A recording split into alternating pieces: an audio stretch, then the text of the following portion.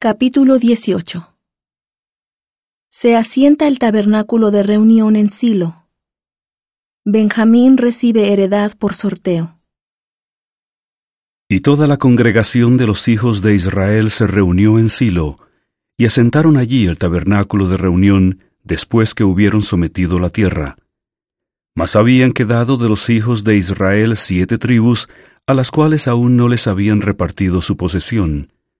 Y Josué dijo a los hijos de Israel: ¿Hasta cuándo seréis negligentes para ir a poseer la tierra que os ha dado Jehová, el Dios de vuestros padres? Designad 3 varones de cada tribu, para que yo los envíe, y que ellos se levanten y recorran la tierra, y la describan conforme a sus heredades, y regresen a mí. Y la dividirán en 7 partes, y Judá se quedará en su territorio al sur, y los de la casa de José se quedarán en el suyo al norte. Vosotros, pues, delinearéis la tierra en 7 partes, y me traeréis la descripción aquí, y yo os echaré suertes aquí delante de Jehová nuestro Dios. Pero los levitas ninguna parte tienen entre vosotros, porque el sacerdocio de Jehová es la heredad de ellos. Gad también y Rubén, y la media tribu de Manasés, ya han recibido su heredad al otro lado del Jordán al oriente, la cual les dio Moisés, siervo de Jehová. Levantándose pues aquellos varones fueron, y mandó Josué a los que iban para delinear la tierra, diciéndoles: Id, recorred la tierra, y delineadla, y volved a mí para que yo os eche suertes aquí delante de Jehová en Silo. Fueron pues aquellos varones, y recorrieron la tierra, delineándola por ciudades en 7 partes en un libro, y volvieron a Josué al campamento en Silo. Y Josué les echó suertes delante de Jehová en Silo, y allí repartió Josué la tierra a los hijos de Israel según sus porciones. Y se sacó la suerte de la tribu de los hijos de Benjamín según sus familias, y salió el territorio de su suerte entre los hijos de Judá y los hijos de José.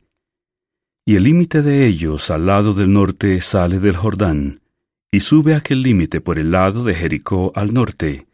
Sube después por el monte hacia el occidente, y viene a salir al desierto de Bet-Aven.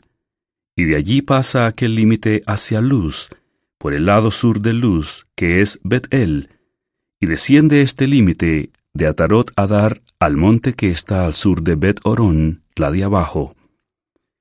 Y este límite dobla y da vuelta hacia el lado del mar, al sur, hasta el monte que está delante de Bet-Orón, al sur, y viene a salir a Kiriat Baal, que es Kiriat Jearim, ciudad de los hijos de Judá.